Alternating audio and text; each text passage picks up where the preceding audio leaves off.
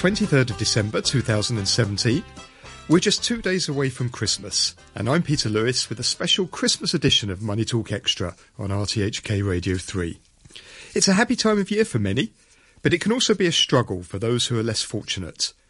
Today, Jimmy Lamb will speak to a street cleaner who is one of those this Christmas, and we'll see if we can help with some good advice from one of our experts. I'll look at some worthwhile things you could do over Christmas that don't involve spending a lot of money and damaging your personal finances. And in our investment segment, we'll review what has been an incredible year for many people's stock portfolios. Although it's the holiday period, we still read your emails and comments. If you would like us to help you with any financial advice, please do get in touch. You can email moneytalk@rthk.hk. You'll also find us on Facebook, Money Talk Extra on RTHK Radio 3. There are just 2 shopping days left until Christmas, and many of you will be getting last-minute presents and preparing to spend the festive season with family and friends. It's a time of hope, reflection and happiness for a lot of people. But Christmas can also be the hardest and loneliest time of year for many, especially older people. So it's also time to think about ways in which we can try and give a helping hand to those who find it the most difficult. Joining me now is David Kneebone, General Manager of the Hong Kong Investor Education Centre. Good morning, David. Good morning. This is the time of year just before Christmas, 2 days to go, when people start to panic and think they haven't found enough gifts for their family, haven't bought the things they need for Christmas. I presume this is also a risky time for overspending and blowing your Christmas budget in that last-minute panic. And it can be for some people. Of course, the key word you mentioned there is budget. Do you have one? Have you set out a list of really what you need and what potentially could be luxuries, wants sometimes, that are not necessarily needs? So make sure you've got some limits set, financial and physical limits in terms of what you can achieve in the next 2 days. Don't overdo it. The worst thing is to get to the New Year period or the lead up to CNY when you get that January credit card bill and find you've got a debt hangover. It's not fun, especially as February in Hong Kong is a time of even greater spending for many families.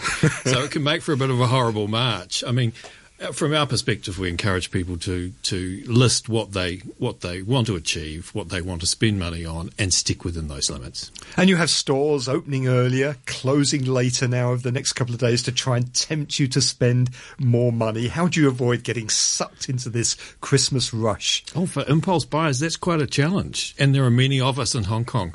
Also, of course, those stores that are open 24 hours a day online that provide even greater temptation. The amount of courier packs I've seen turning up in my apartment block this week is stunning. It's quite amazing. They're waiting for people to come home from work to collect each day. But it's the same issue in terms of what limits you can set and how to stick with them. I spent part of yesterday with a group of domestic migrant workers via a charity called Enrich. Now, this group of women had, with a minimal amount of money they receive each month, tracked expenses by putting each receipt into an envelope that they do each month based on the money they get and the money they spend. It's a way of physically controlling what they spend.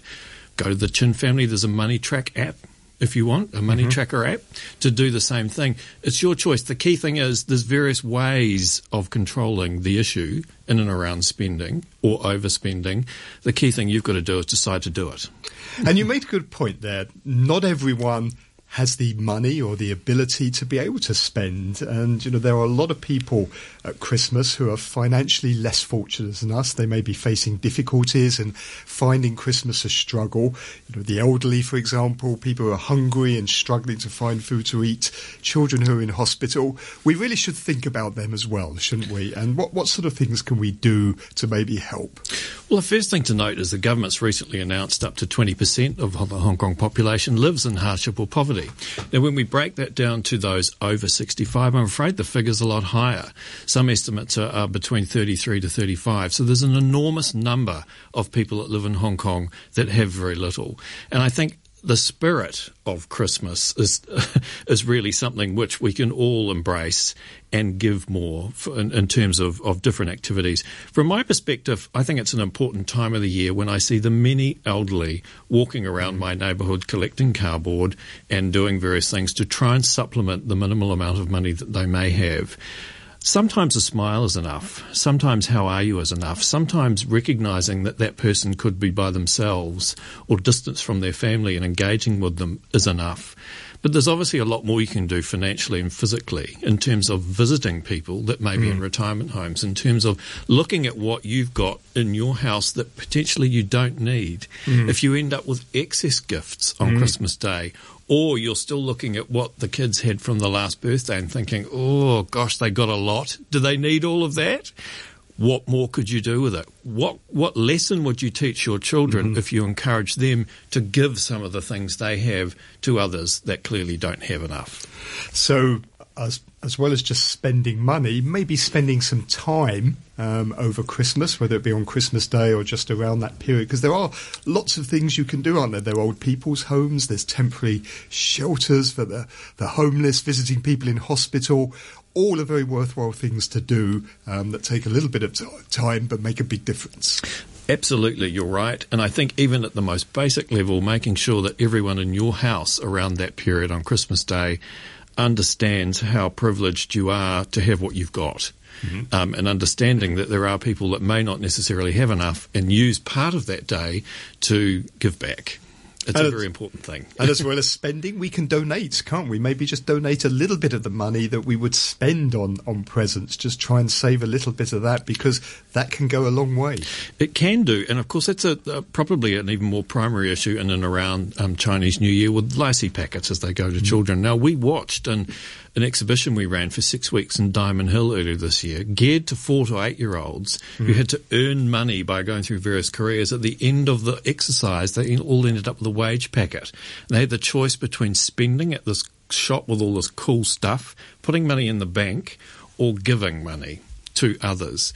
Nearly 10% chose to give part of their pay packet. This is 4 to 8 year olds in Hong Kong. We were thrilled. We were also thrilled the percentage that saved. So the spirit is there. We just need to, as adults, wake it up occasionally. And Christmas Day is a really important day, with the excitement of presents and the excitement of what you can celebrate with your family, to also recognise that it is time to think about others. And this is probably a good point to mention Operation Santa Claus, our annual charity between Radio 3 and the South China Morning Post. We're helping 14 local charities this year, all very good causes in Hong Kong that help the homeless, the elderly, the less fortunate. A little donation to a charity like that can make a big difference. Fantastic. Absolutely. It sounds like a wonderful initiative. And we get gifts. We're going to open them on Christmas Day. And it's an inevitable fact that every year we have some unwanted gifts, maybe, isn't it? What could be done to make sure that rather than just sitting there doing nothing, that they go to a good cause, maybe, and the money that's spent on them isn't wasted?